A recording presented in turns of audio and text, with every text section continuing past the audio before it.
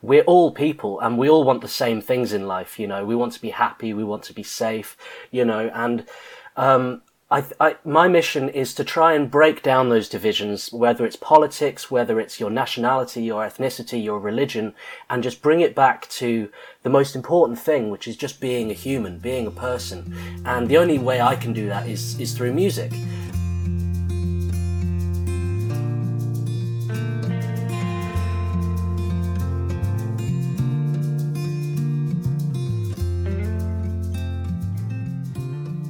Welcome to Zestful Aging, where I interview thoughtful, inspiring, and influential guests who are changing the way we think about what is possible in our lives. I'm your host, Nicole Christina, psychotherapist and fellow Zestful Ager. Our music is courtesy of Judy Baker, who was a previous guest on Zestful Aging, and her CD Buffalo Motel is available now. You can find out more about Judy on her website, judybaker.com. Well, Zestful Agers, get ready to feel blown away. My interview coming up is not a typical guest that I have. First of all, it's not a middle-aged woman. It is actually a young man who I met through his mom, who is Joe Blackwell, who I was a guest on her podcast, and she was a guest on mine. She told me what her son was doing, the 4-Bar Collective, going around the world and collaborating with musicians in all cultures, and I was fascinated by it. And I decided, you know what? This is my podcast, and if I want to have a 28-year-old man on it, I'm going to do it. So fasten your seatbelts, because this is absolutely spectacular. I know that everyone is feeling really stressed and anxious right now. We're all unsettled and feel out of control.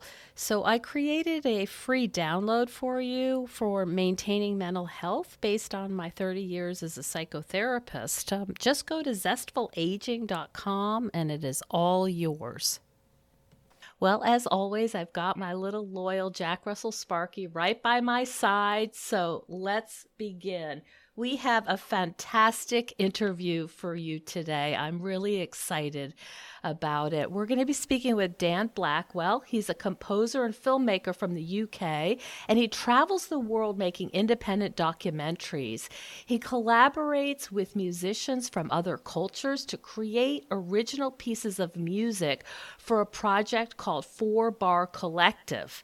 Dan's mission is to bring people together through music and ultimately humanize the demonized and get the unheard a voice. Welcome to the program, Dan. Thank you so much for having me, Nicole. It's a pleasure to be here. I'm so excited to speak with you. So this mission seems particularly relevant right now, especially as the U.S. is so divisive politically and I think really feeling fractured and wounded. And I know in your country, Brexit is causing a lot of conflict among your own citizens.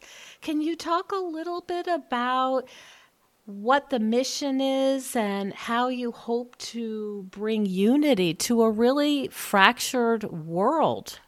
Yes, you're absolutely right. And I think it's more than just America and the UK as well. I think it's all over the world. We've seen a growing divide between the left wing and the right wing, and people have become more and more divided and into two separate camps. And what I see so much is that people dehumanize each other and put each other into boxes, and communication is breaking down, and we're forgetting what's really important is that we're all people and we all want the same things in life. We want to be happy, we want to be safe, and my mission is to try and break down those divisions, whether it's politics, whether it's your nationality, your ethnicity, your religion, and just bring it back to the most important thing, which is just being a human, being a person. And the only way I can do that is through music. So back in 2013, I would have been about 21. I was working as a session musician, as a guitarist and a producer. And I learnt lots doing that, and it was fantastic, and I got to tour a lot and meet loads of people. But I also found it was really backbiting, and there was a lot of negativity. So I decided to leave it all behind and create my own project, which was all about collaboration and fusing genres and different kinds of people, you know, because what I love about music is every musical genre has a different culture associated to it. You know, if you look back to the mods and the rockers to now with hip hop, gangster rap and stuff like that, and punk music, there's a different culture attached to it. So what I really like the idea of is fusing cultures together, and ergo fusing those cultures together. So it started out, the reason my project's called 4-Bar Collective is I would record 4 bars of music from each musician. So I would drive to a drummer's house, record a 4-bar beat with him, and then I'd go to a bassist's house and she would put a 4-bar bass line to that beat, and over the tour I would record about 20 musicians and then collate all those loops onto one track. So I could promote all the musicians through it, and we could create original fusion music and also explore how different cultures can come together, you know, in a symbolic way through the music. That's so beautiful. Do you remember the day or the moment when you were a session musician and you said, this is just not how I see my life's work, even though I'm doing music, I'm playing music, I got to do something different. Do you remember that epiphany? Yeah, there was an exact moment. There was a lot of, I was having issues with my manager, and the person I was playing session guitar for, I think he just got a gig with Lana Del Rey or something like that. And he was just like, okay, we're going to the next stage now, so let's drop Dan, let's cut Dan out, and leave him behind and get a new producer and just kind of throw me away sort of thing. And so I went to bed that night and I didn't sleep for a second. I just sat there all night concocting this whole plan in my head of what I was going to do, and I was making all these notes, and within a week I had my first tour planned, and I just went full steam ahead with that. I'm not just going to sit on my hands, I'm going to do something that propels me forward. And another thing about this project is it's something that's always taken me from a dark place in my life, and it's lifted me up, and it's like been a train that I can ride on to take me forward, that I've sort of created myself to bring me out of negative spaces into positivity. And a couple of years ago, I was in a very, very negative place. I was really depressed. You know, I had so much anxiety. I was struggling with alcoholism, and I just had a bit of a breakdown, really. And the project wasn't doing anything, and I found out about this orchestra in Afghanistan called Zora. And I didn't know that it was illegal for women to play music there, and that they could be under threat from the Taliban or from their families, domestic abuse, and all kinds of situations that it could bring about. And this orchestra was the first ever female orchestra in Afghanistan. And it was led by a woman called Nagin Kopalwak, who was the first ever female conductor. And I just thought their story was so incredible, listening to the snippets of interviews that were online, where they're telling about the adversity they'd faced, and they'd just pursued their passion for music and education in spite of all of it.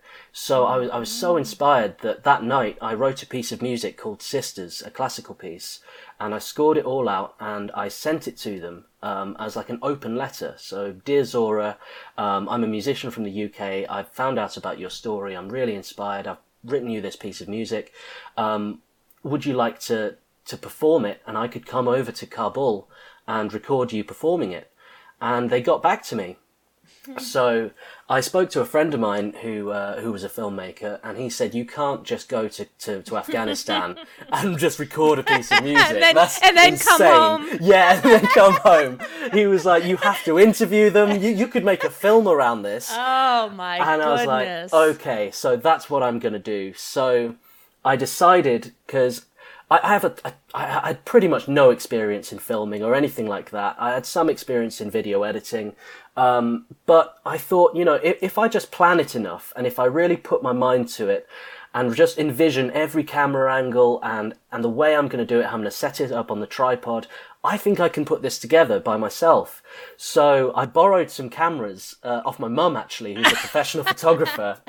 much to her terror. Luckily, she went along with it. She was like, okay, sure. I was like, honestly, it'll be fine.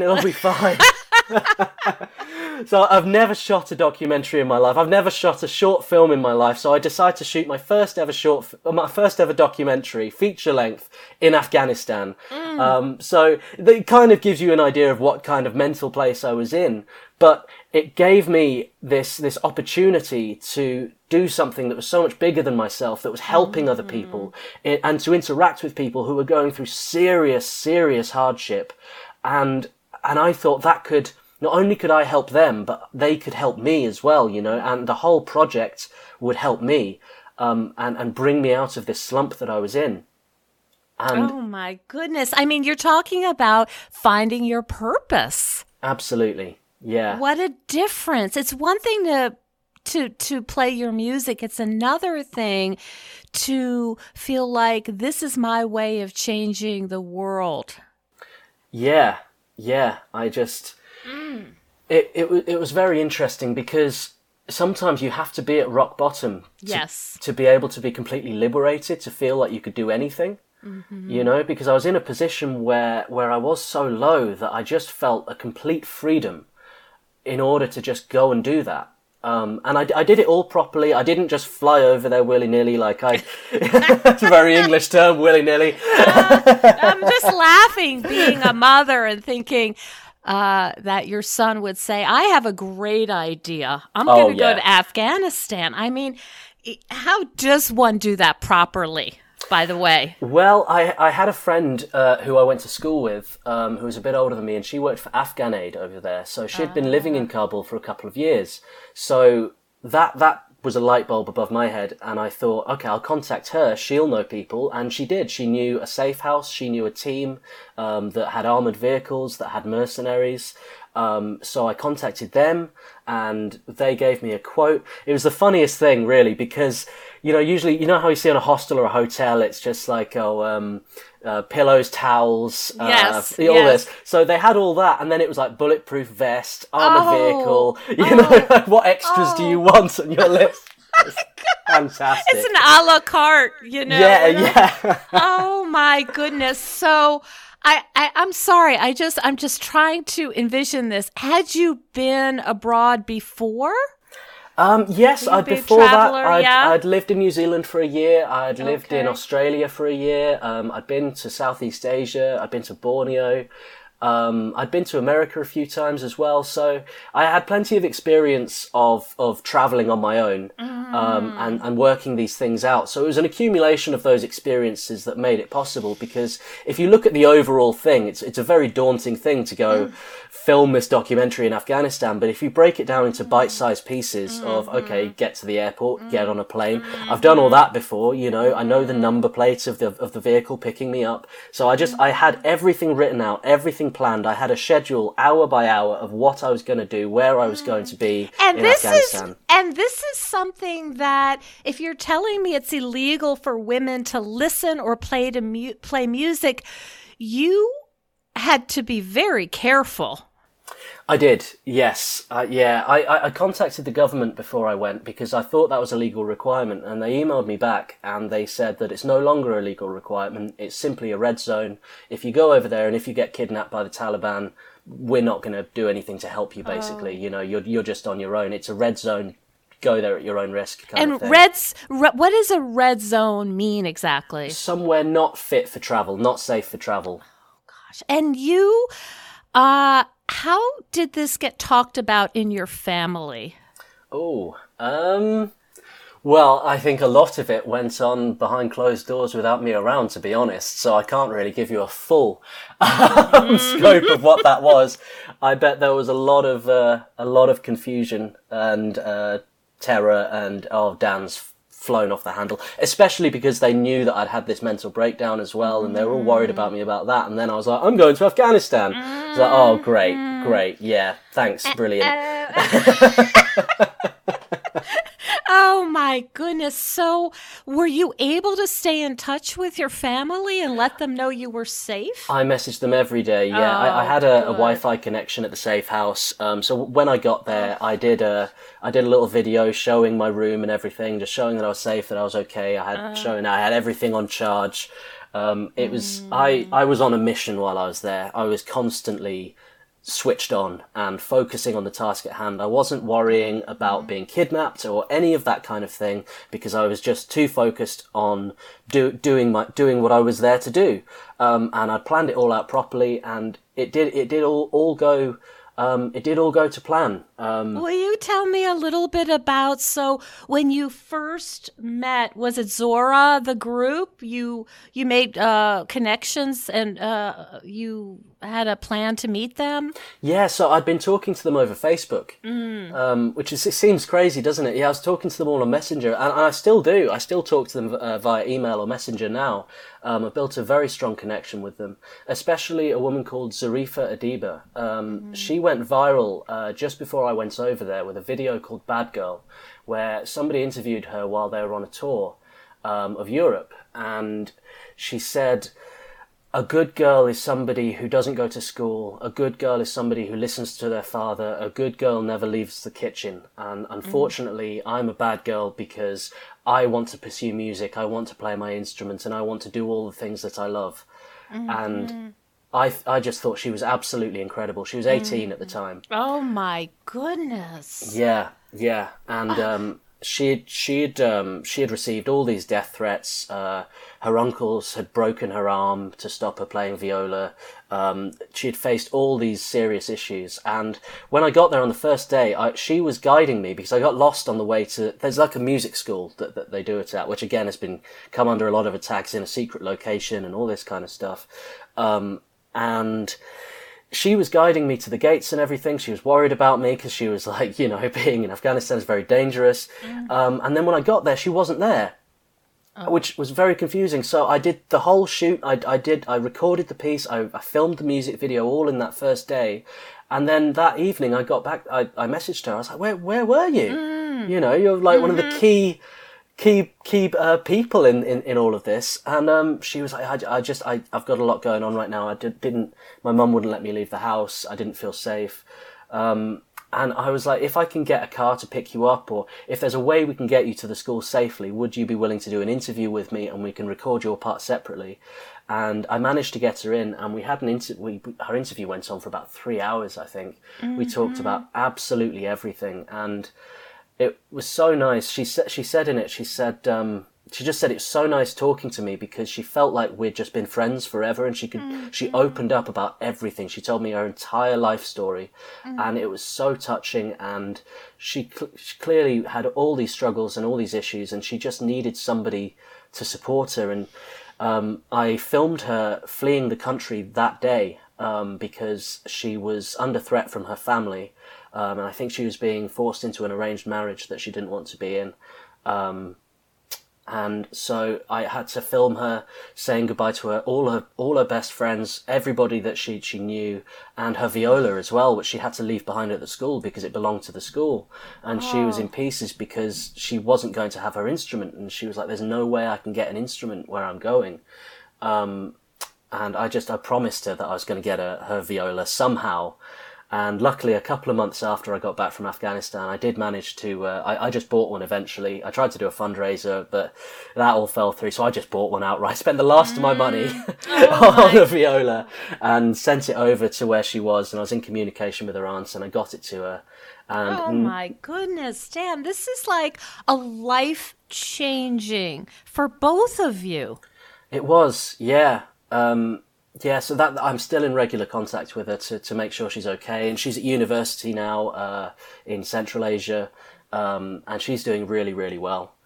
So that's great. But I would Skype with her all the time to check on her and talk her through things, help her with applying to universities and things like that, because she just had so much potential, and to see it get crushed would just be heartbreaking. Like, I couldn't just let that happen, but. As going back to what I was saying before, it gave me so much purpose you know. Yeah, and from doing that Afghanistan project, I decided that I would do a whole series of them. That why just stop at one? Just focus the idea a little bit more. And now I want to do a whole series. I actually shot a second episode collaborating Palestinians and Israelis, which had a lot of challenges in itself. I came under attack very heavily from the far left from that. Claiming that I was far right and that I was anti-Palestine because I was working with Israelis.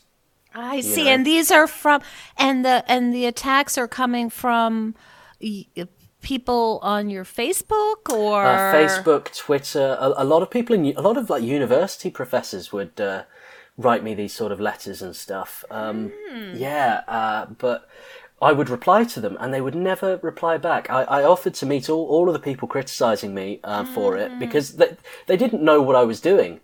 All they saw was that I was working with Israelis and they were just like, right, he's anti-Palestine, he's this, he's that. I was like, that's the opposite of what I'm doing. I want to show, because the way I see it is we see very far left media and we see very far right media when it comes to that conflict. And I try to stay very apolitical with this project. It's all about humanity. It's a humanitarian project at heart.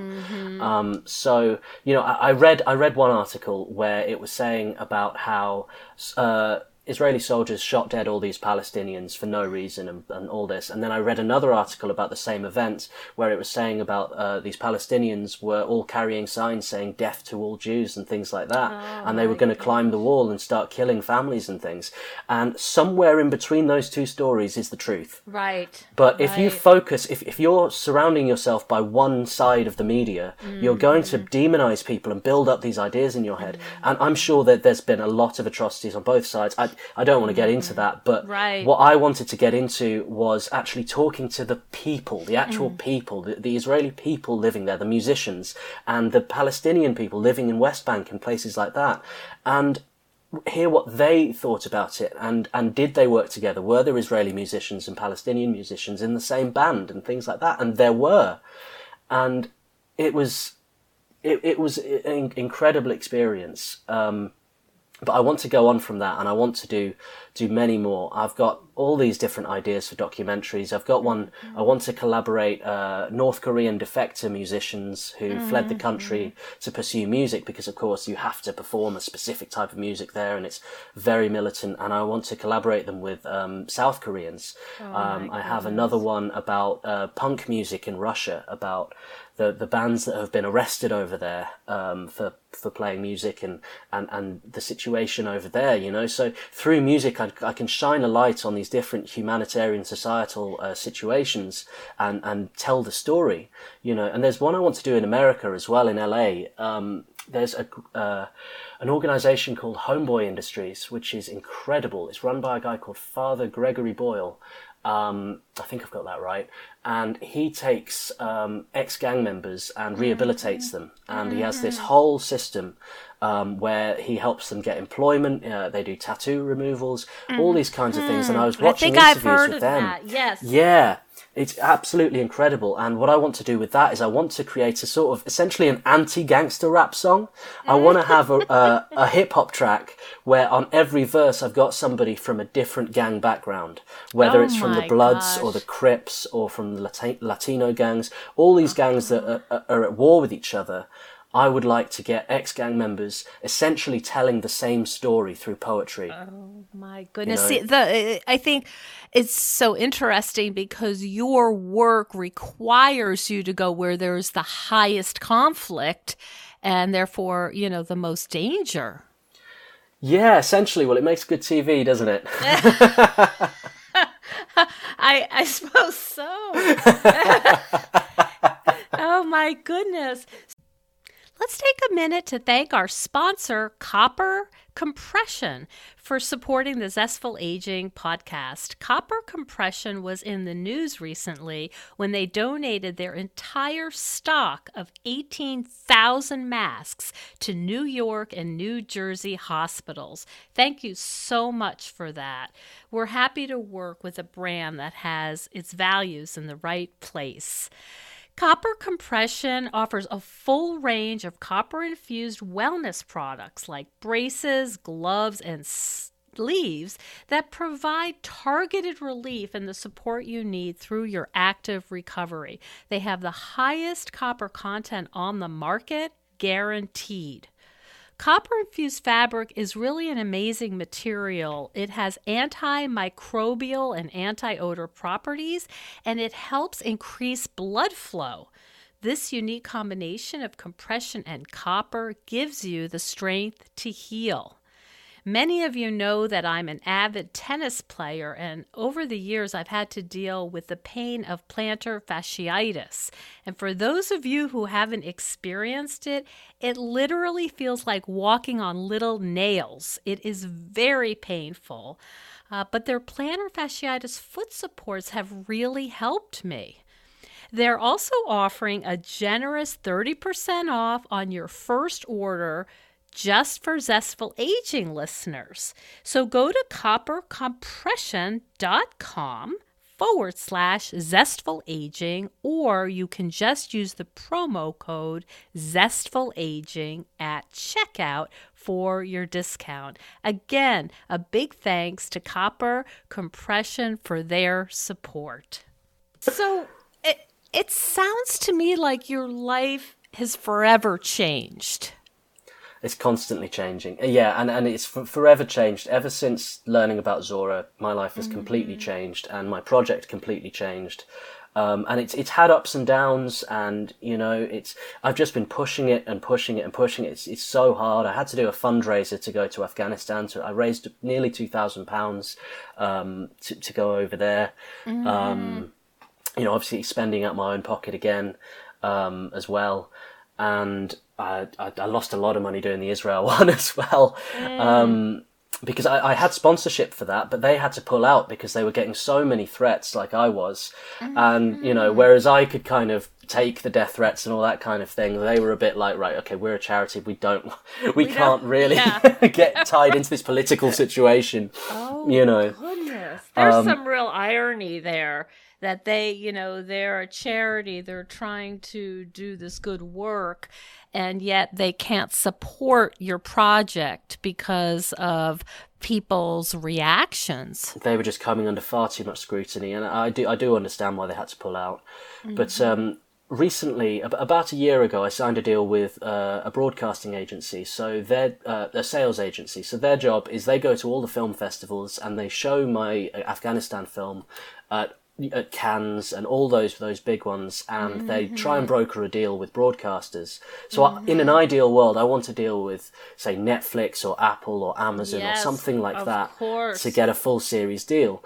But those negotiations have been going on for about a year now, and I've kind of been sat on my hands as I was instructed to, like, okay, you've done your bit now, Let us go and sell it or bring it in front of the big companies. Exactly. And with COVID now happening, with the coronavirus, obviously that's on hold as well. And I've just decided that I can't sit on my hands anymore and I need to be proactive again. So I'm looking into making a third documentary and just keep on grinding at it, keep on working at it. The next one I want to do is a refugee camp off the coast of Greece, because musically, I think it's very interesting to have a situation where you have people from all these different cultures thrown into one place where they all have to live together.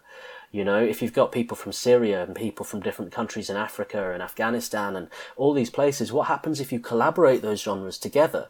If you look back to the early days of America, where you had Irish people coming over and people from Africa coming over, and those genres fusing together and the blues being born. That's right. Could we create a new genre through that? Could these situations that are happening, could something positive come from it? This new kind of Delta kind of world music.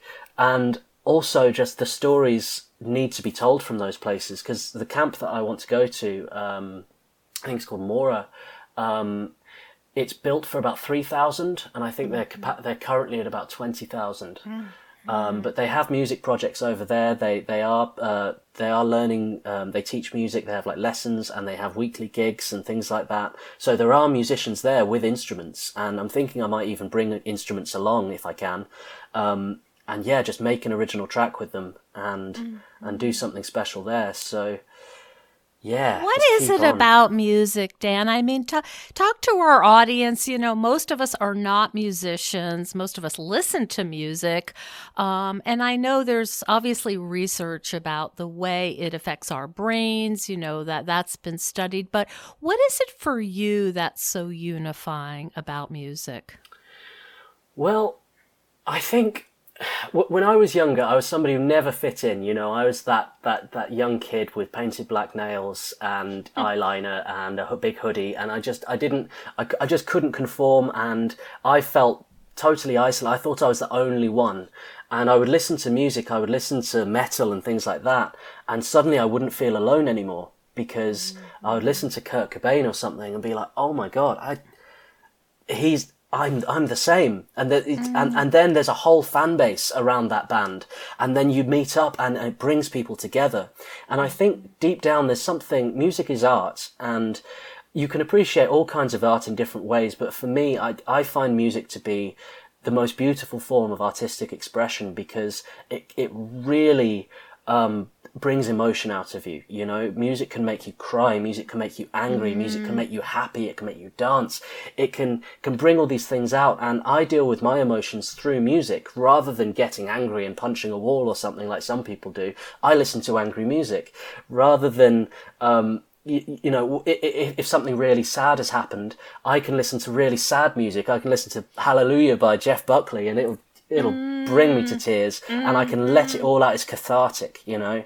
And so I think there's something about that with music that it just brings people together, and people may have political differences or all kinds of differences, but they can agree that this music is beautiful, and they So can it's connect not over that. even, yeah, so it's not, I mean, I'm just trying to think about it in terms of our psyche and our brain, and it's pre-verbal, right? I mean, it's not about thinking and articulating. It goes deeper and beyond words. It absolutely, yeah. Yeah, because even with instrumental music as well, the emotions it can bring out, and it's just, yeah, like when you see people playing music together, the way they're connecting and they're synchronizing with their minds, you know, when you see people jamming together. So what I love to do is I love to bring people who may have conflicting backgrounds and have them jam music together and see that connection form between them is something really, really beautiful, I think.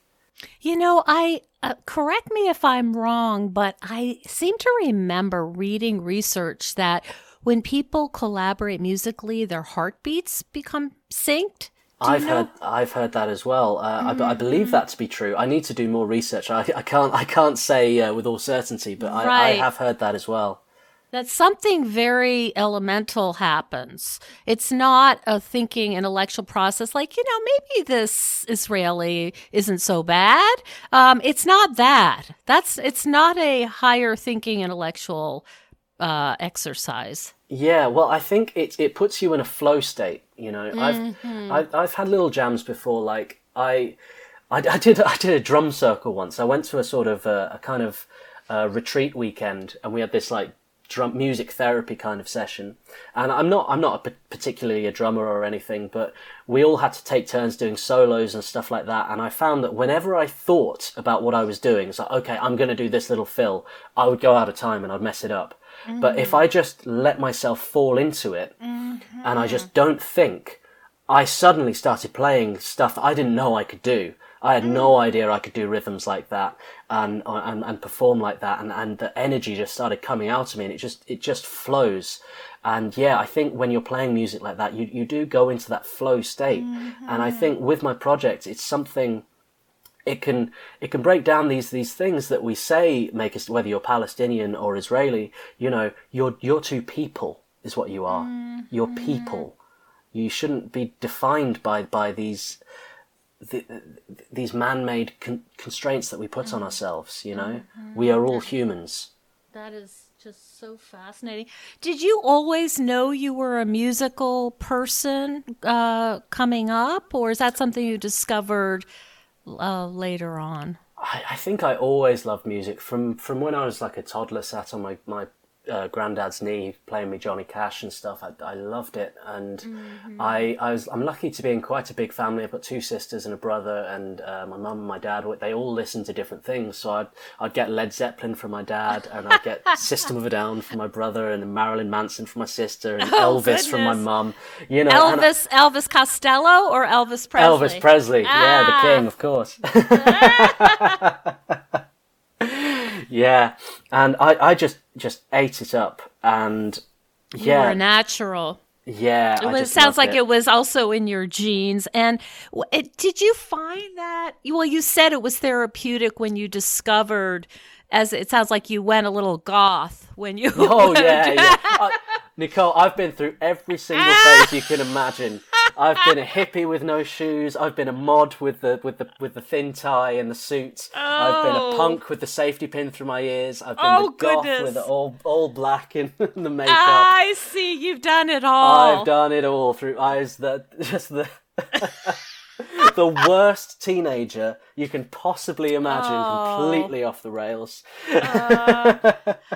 Just desperate to feel a sense of belonging, I'm guessing. Yeah, and just this you're just constantly trying to find out who you are at that age, aren't you? You know, so I wanted to try all these different things, and what I found, I guess, looking back on it, what I found is I related so much to all these different kinds of music.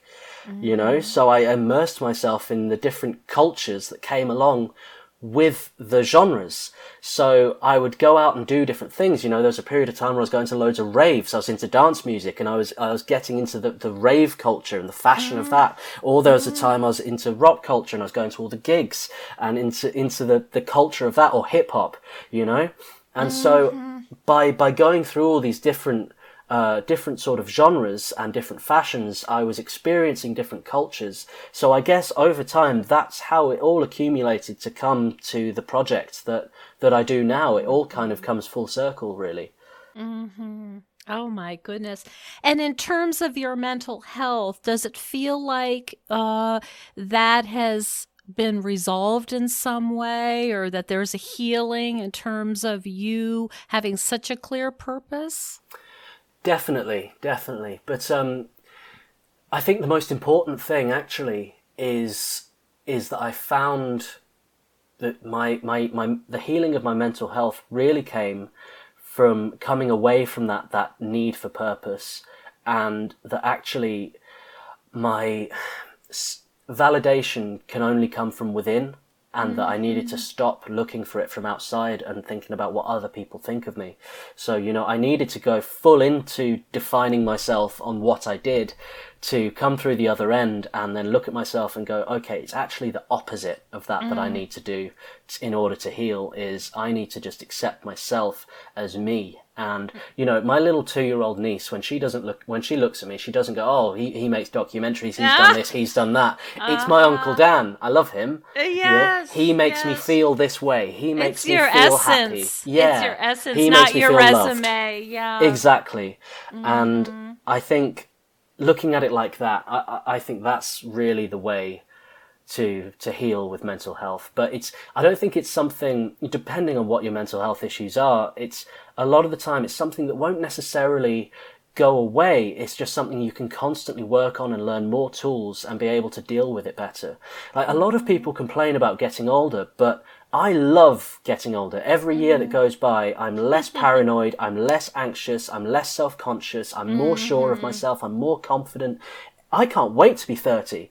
And after that, I'll be being 40, then 50. You know, how sure of myself and how happy within myself will I be when I'm 60, you know? That's really exciting to me. And I think that's a good frame to be in, because when I look back on every year of my life, it's just, I wouldn't want to be in that state of mind again. Wouldn't want to be that anxious teenager again, you know? Yes, people always dreaming about being teenagers. No, it was awful. So painful. So painful. So I think that a lot of our listeners, and as I've said, you know, people all over the world, we're in so many countries now would really want to learn more about this and also support you, Dan. And so what I'd like to know is how to get in touch with you and how to help you do this work that is the healing that we need right now desperately. Well, at this point, the main hub, the best way to get in contact with me and the way to see clips from my documentaries and other small projects that I do in 4-Bar Collective is to go to the Facebook page, which is facebook.com/4-Bar Collective. Four as in number? Number 4, numeric 4, BAR Collective. Okay.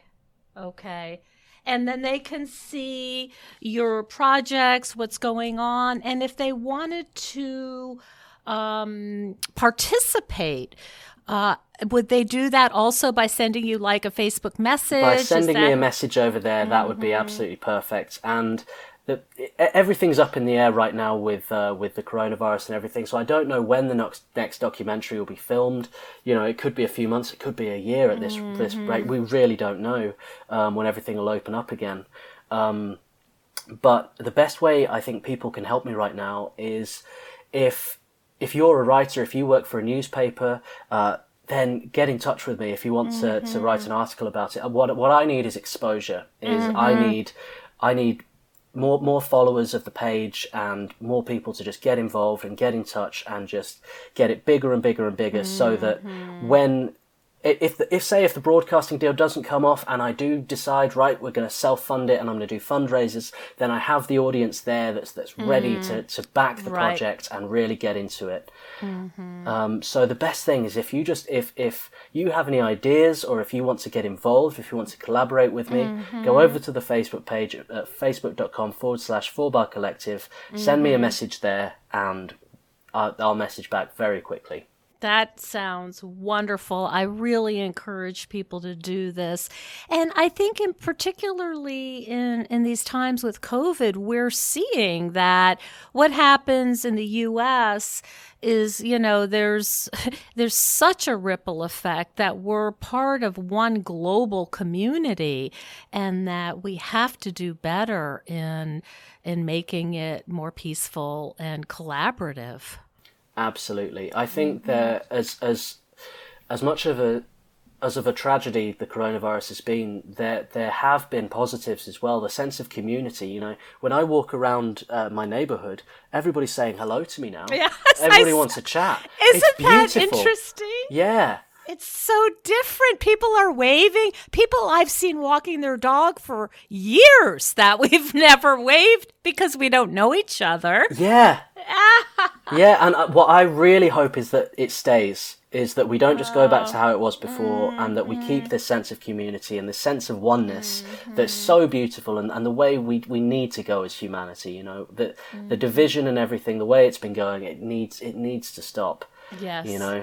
But maybe it's been getting worse and worse, and maybe it's just lancing a boil. With Brexit, it revealed a lot. Because I'm sure lots of people had good reasons for voting for leave for Brexit. Personally, I voted Remain for my reasons. But what was interesting about it was that it empowered the minority of racists to all come out of the woodwork because they believed that the majority had the same ideas, and it was like, get all the foreigners out. And it's like, no, that's not actually what this is about. I mean, a lot of groups are painting it that way, but all of these minorities come out in droves, and the village down the road from me, I saw a car with a swastika on it, and we've had rallies going on. It's happening all over, and it's happening all over Europe. And in America with Trump and stuff. I mean, in many ways, I think it could be a good thing because it's exactly the same situation. I don't think that every Donald Trump supporter is A, B or C, or a racist, this, that or the other. But all the racists and all the, the prejudiced people out there, they're definitely behind him, and they definitely feel empowered to come out and have their voices heard. Yes, sir. That is for sure. That it really shines a very harsh light. It really does. But if there's a problem, you can't solve that problem until it's been revealed. You know, you reveal it and you heal it, right? And now it's been revealed in the UK, in America, all over the world. It's been revealed, the issue that we have, and so now I think we can actually start to heal from that and rebuild and make a better world from it. Yeah. Oh, that's that. I love that. Dan, I'm just so touched by your work, and I'm so grateful that we had a chance to connect and talk. And I just wish you all the best of luck. I think this project is beautiful, and I certainly will do whatever I can to help you be successful. Thank you so much, Nicole. It's been an absolute pleasure. Thank you for having me. I hope you enjoyed that interview as much as I enjoyed having the conversation with Dan.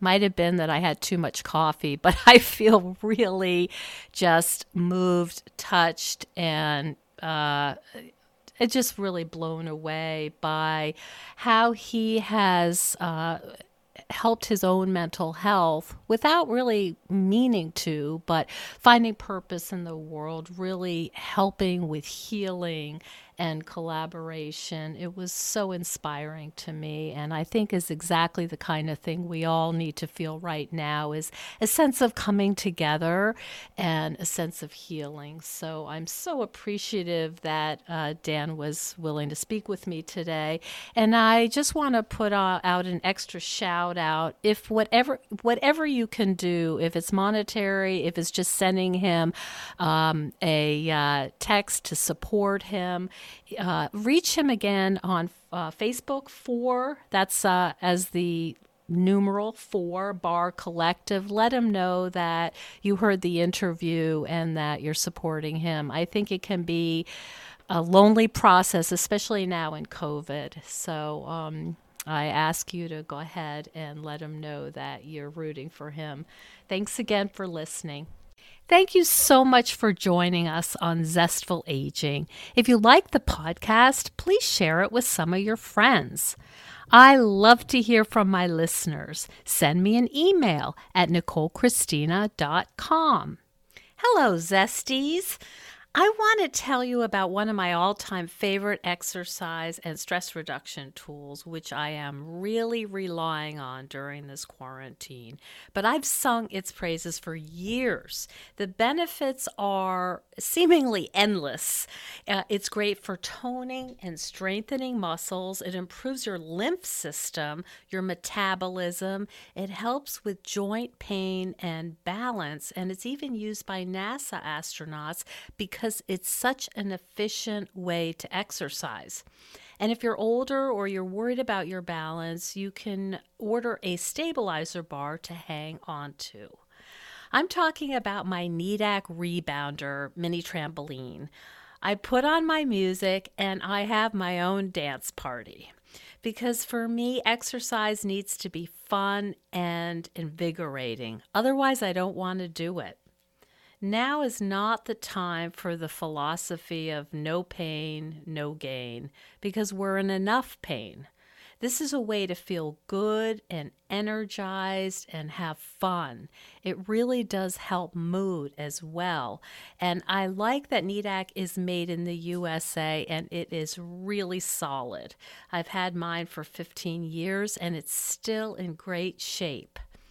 The Needak Rebounder will help us get through this quarantine in better shape mentally and physically. And there's also a model that folds up if space is an issue. One of my clients puts it on her driveway and uses it while she's watching her kids during the quarantine. Anyway, I can't recommend Needak Rebounders enough. They are a worthwhile investment in your health and overall well-being, especially now. If you are interested in a mini trampoline, please don't buy a cheap one. Those can be actually dangerous, and it is really worth investing in a good quality one. And right now, if you use the coupon code just for Zestful Aging listeners, the code is Zestful. They are going to include a free cover for you. So go to needak.com. It's NEEDAK.com. And if you have any questions, you can contact me at zestfulaging.com. I really am their biggest fan. It's no secret that everyone's feeling pretty restless and unsettled right now. Our lives are upside down, and the future is feeling pretty uncertain. But if you're anything like me, organizing my stuff can help me feel a little calmer. It's something I can do to help me feel a little more in control and in charge of my own life. If you think decluttering could help you feel better and you could use a little assistance with that, check out the online course I've developed with professional organizer and designer Carrie Luderin. It's called Too Much Stuff. And Too Much Stuff is different from other courses or articles or guidance you may have used up. We give you clear steps to deal with the clutter and the tools to help you face the overwhelming feelings and the emotions that come up when we're going through our clutter. And a lot of those emotions are just feeling anxious or guilty or just basically flooded with a lot of different confusing feelings. The course is really practical. It's realistic. The lessons are short and punchy, and they're really manageable. We're not trying to set you up for some long exploratory, super in-depth, burdensome experience. We want something really helpful for you right now. We all need help with our anxiety. So being surrounded by more calm and less chaos can really help. So now's a good time to clear out the clutter so we can focus on what's really important in our lives. So find out more at zestfulaging.com. You'll see more about this under the web courses tab. If you have any questions, just shoot me an email at zestfulaging@gmail.com. Thanks so much. And stay tuned next week for another interview with a fascinating and inspiring guest.